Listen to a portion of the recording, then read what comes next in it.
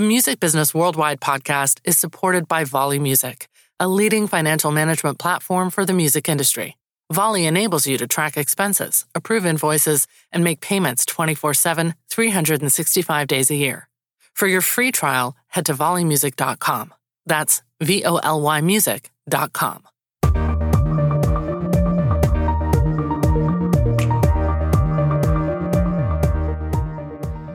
Hello and welcome to the latest Music Business Worldwide podcast. My name is Tim Ingham, the founder of Music Business Worldwide, and joining me for a conversation on this episode is a super smart executive who is very much at the vanguard of music's relationship with technology. SK Sharma, who is based on the west coast of the US, is Chief Analytics and AI Officer, that's AI as in artificial intelligence, at Ingrooves Music Group, which, as you probably know, is a very successful distribution and services company working with independent artists and record labels.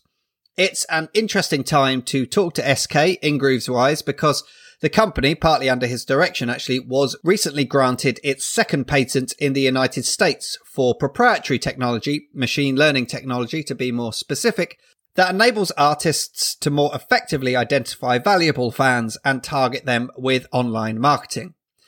Ingrooves actually claims that campaigns generated through this smart audience technology are driving an increase in streams for artists at a rate nearly double that of traditional online marketing methods. That's not the only interesting thing going on at Ingrooves right now. The company recently confirmed that its long-standing CEO, Bob Roback, is stepping down from his position. I actually asked SK on this podcast the direction that he'd like to see Ingrooves move in over the next few years. Worth noting is the fact that Ingrooves was fully acquired by Universal Music Group a few years ago. But the main reason I'm excited to talk to SK is actually SK himself. This is a guy who grew up in Watts, Los Angeles, as he explains, and actually went to the same middle school as Eazy-E from NWA. From that background, SK has done lots of remarkable things, including designing pharmaceutical drugs, working for Goldman Sachs and Lehman Brothers. He's a PhD from Caltech, just throw that in there. And as an investment advisor, he doesn't say this on the podcast, but I've been told it subsequently, he was one of the early backers of a small company called Tesla, run by that shrinking violet Elon Musk. SK's professional specialisms span AI-based marketing analytics, theoretical chemical physics, computational biophysics, and antiviral and antimicrobial therapeutics. He also likes paddleboarding. Oh, and just for fun, SK's either co-founded or served as partner or equity holder in 4 tech startups that have each exited for over $100 million.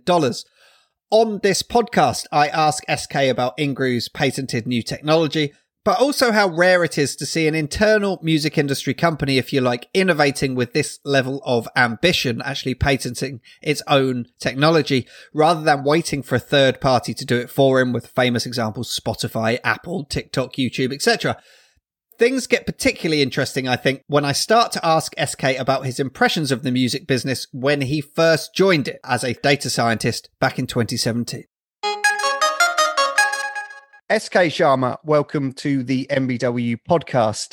We're here to talk particularly today about the technology that Ingrooves has recently patented in the US and how that ties to what you're calling your smart audience platform. So before I get into the reasons why you've patented it and what that means for the future, could you just explain what this technology actually is and why Ingrooves believes it is taking the industry in a bold new direction?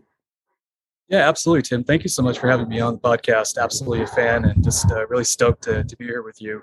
In a nutshell, the way we think about our second patent, which encompasses a smart audience platform, is that's really about analyzing the way that a particular piece of content is being consumed with respect to something like source of play. So you can think about active versus passive in that regard. But even more important than that is sort of cutting across dimensions of age, gender, region cohorts that are consuming the track and how this relates to consumption patterns of tracks, say in the same genre.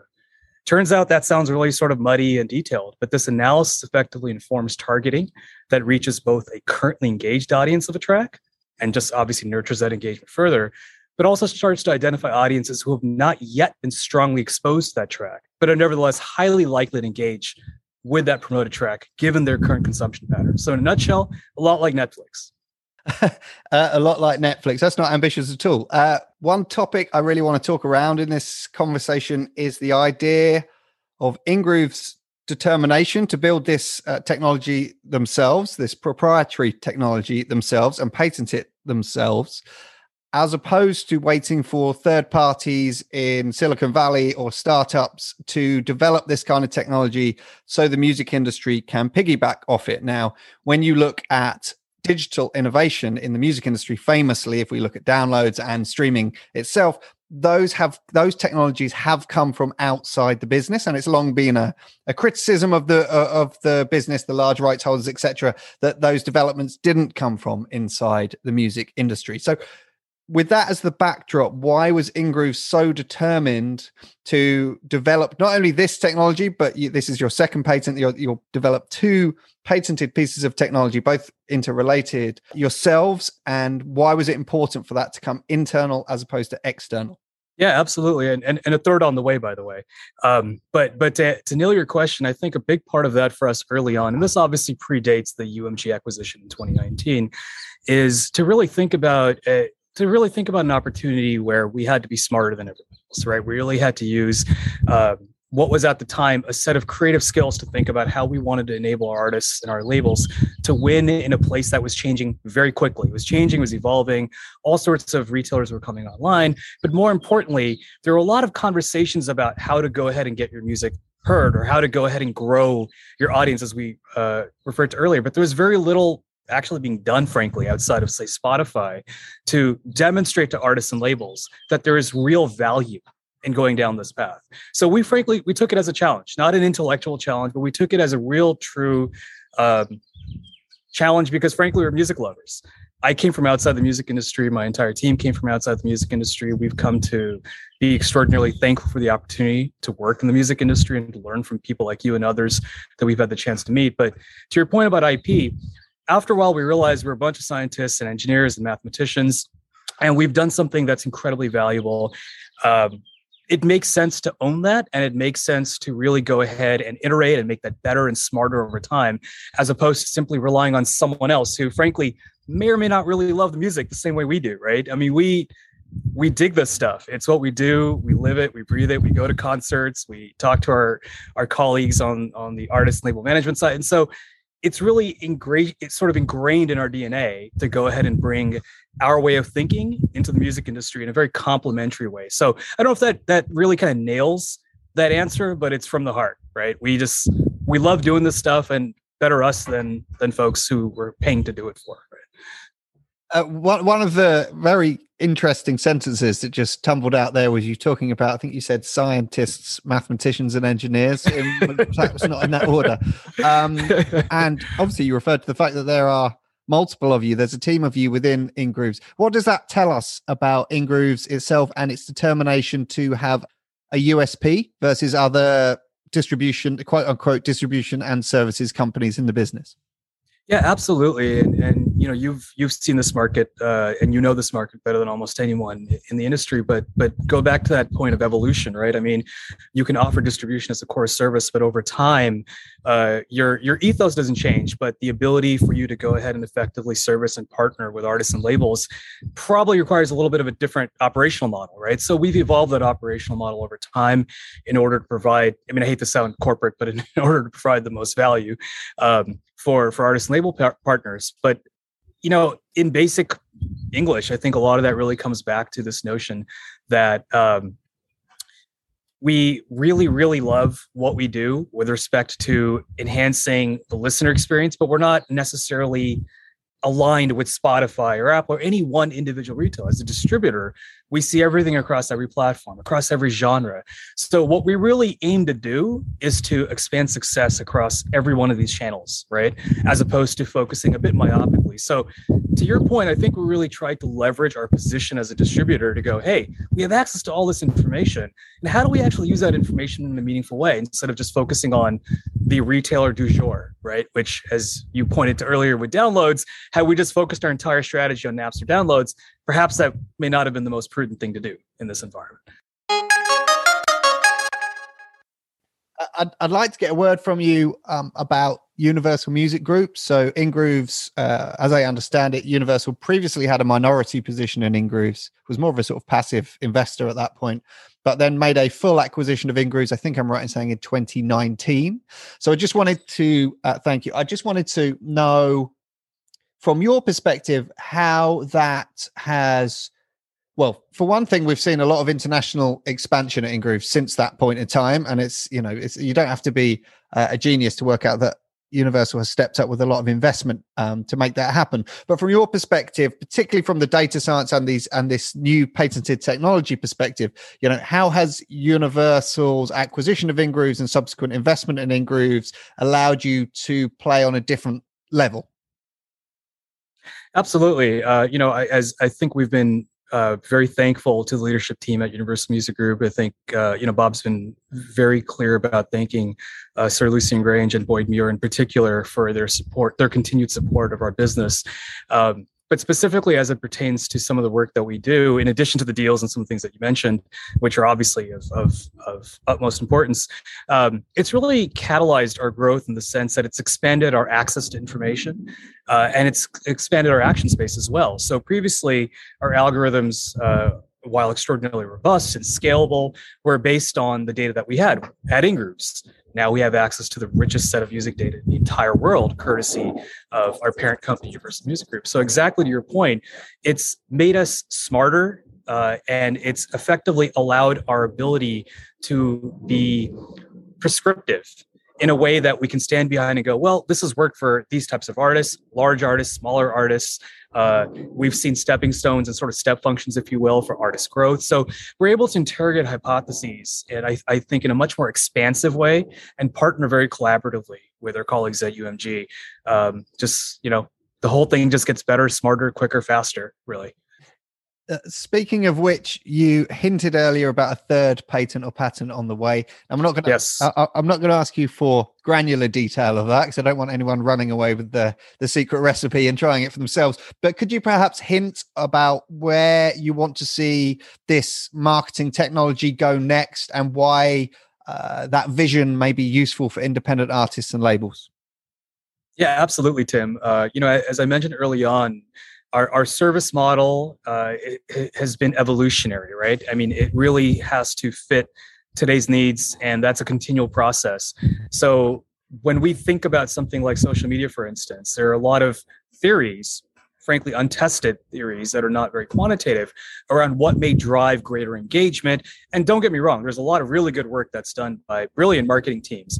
But I think if we really start to build prescriptive analytics into a product suite in a programmatic way, we need to have greater conviction around what sort of social media signals are actually driving engagement and audience expansion.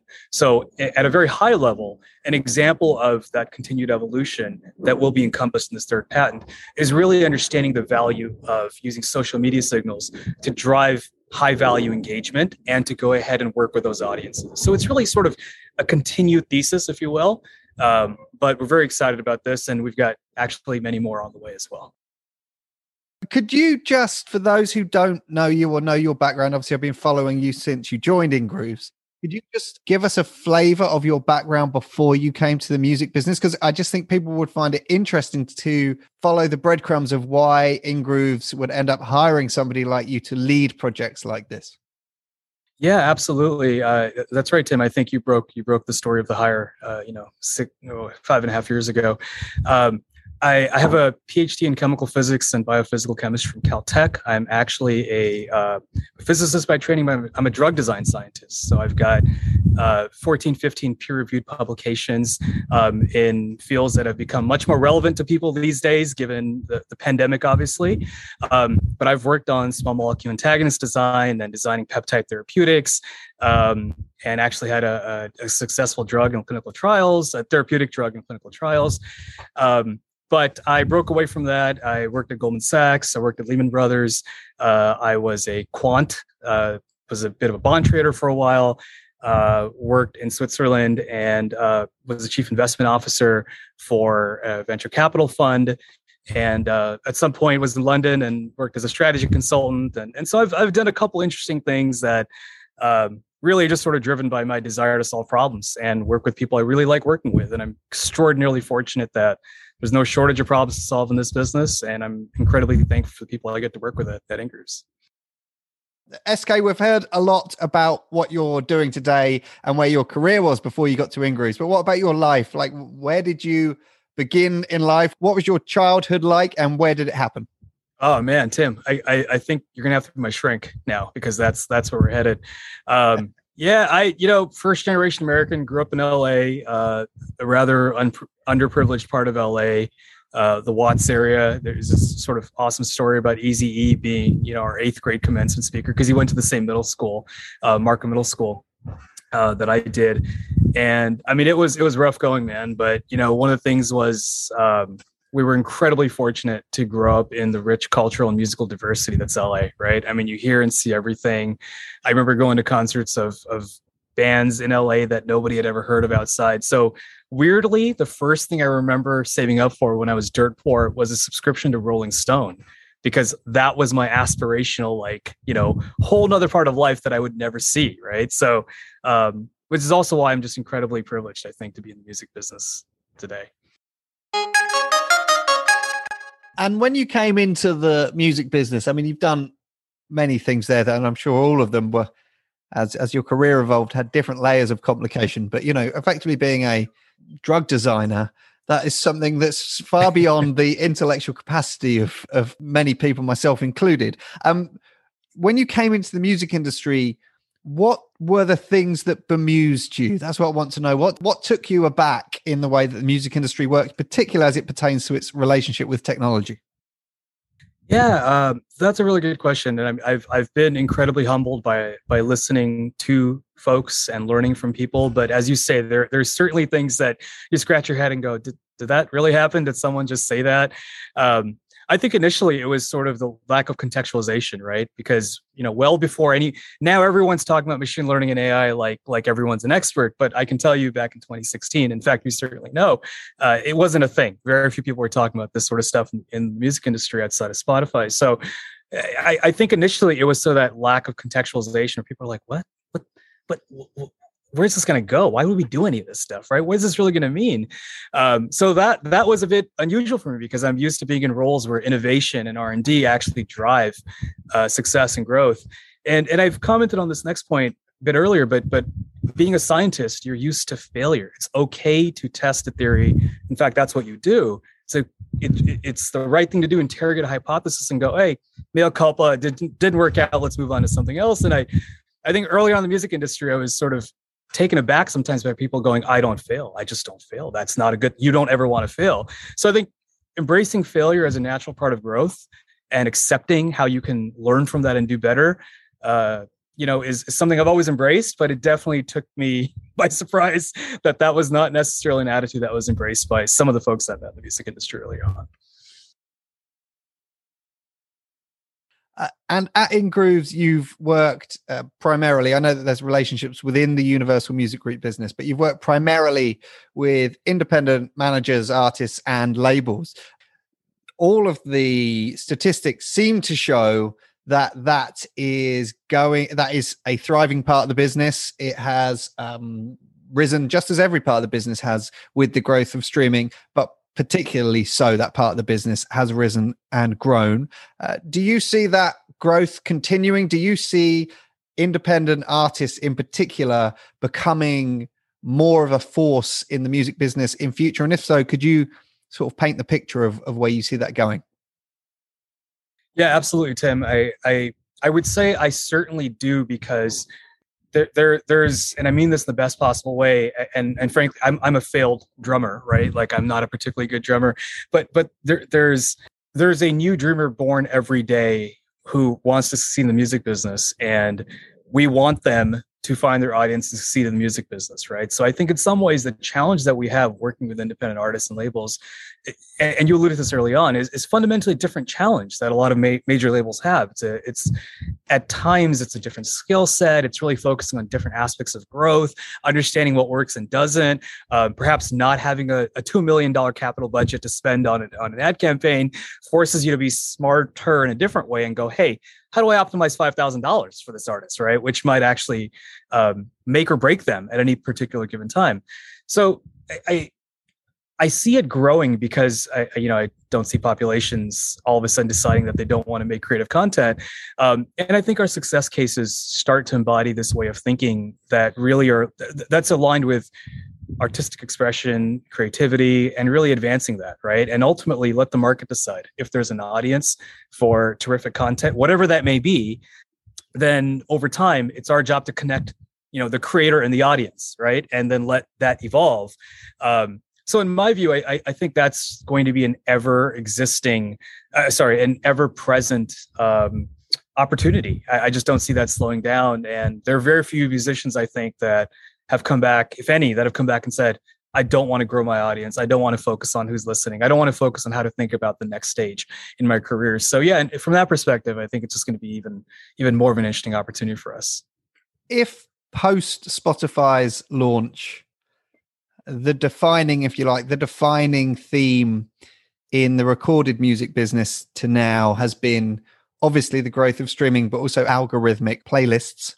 I'm not going to ask you what you think the defining feature of the music industry is going to be for the next 5 to 10 years, but perhaps a defining feature as we move into this TikTok world, into a world of AI music, into the metaverse, into all of these things that are emerging. What to you is perhaps standing out as something you think is going to have a really big impact on the music industry and the artists operating within it? Yeah, that's a really good question. And you've highlighted a lot of sort of the emerging aspects of technology and sort of things that fall under the Web3 umbrella. And you're right, it's really hard to pinpoint the one thing because as you pointed out, actually in MBW, there's multiple things that move in lockstep, right? And the infrastructure needs to be there and the rights management piece needs to be there and the artist community needs to be behind it. So with all these different moving pieces, this is probably going to sound a little trite, but I mean it with sincerity. I think the most important and the most impactful thing is actually going to be positive and accurate education, right? I mean, whether it's around royalties, whether it's on increased opportunities for monetization, particularly the conversation around NFTs and the metaverse, I think it's really going to be, I think the defining characteristic of success here is going to be separating the bullshit from facts, experiments, things that are working, things that we can get behind to really support the artist in a way that we can stake our professional reputation and go, this looks like it's going to work. This looks like it's going to help you get to where you want to go, as opposed to sort of that oft-cited moniker of, hey man, this looks good, right? Like that's nebulous. You can't do much with it. So a lot of things that you mentioned, I think we're all very excited about, but we want to ensure that we de-risk that as much as possible with accurate information and proper education, right? So that we're actually partnering with our artists and labels as strong marketers and as true marketers, not as just like, you got to get behind this next big thing, which may or may not make you any money and may or may not increase awareness of music. I mean, why would I do that if it's not going to help my artists, right? Final question. Let's say Ingrooves 2.0 has been post-universal, with the second patent now in the bag. We're now very much moving into an era of Ingrooves 3.0. There's been a leadership change and there'll be one coming. Where do you see Ingrooves headed over the next 5 to 10 years? My favorite time frame, 5 to 10 years, but over the next phase of its evolution. Yes, that is a very Tim timeline, 5 to 10 years. But I mean, you've talked about this so much over the years across the industry. I mean, I'm so thankful to work with the kinds of people that we do, not just on my team, but just across the board at the company. I mean, it's ultimately our people, right? And it's a people business. No matter what anyone says, right? We're never talking about using algorithms to replace that. That's just bullshit, right? We don't want to use algorithms to replace people. We want to supplement intelligence, right? And so it's a people business. And given that it's a people business, frankly, it's our people that are responsible for driving the success that you talked about, the notable accomplishments over the past few years. And I think what I can tell you with complete honesty is that I am incredibly excited to build upon that solid foundation, that infrastructure, as we continue to move forward with our absolutely obsessive goal to be the most impactful strategic marketing partner for artists and labels. So lots of cool stuff's coming. And again, going back to that point about ethos, our ethos is unchanged, man. We are who we are. It's very rare to the point of never happening that I speak to both a scientist and a PhD on this podcast. So SK Sharma, thank you so much for joining us. Thank you for your time, Tim.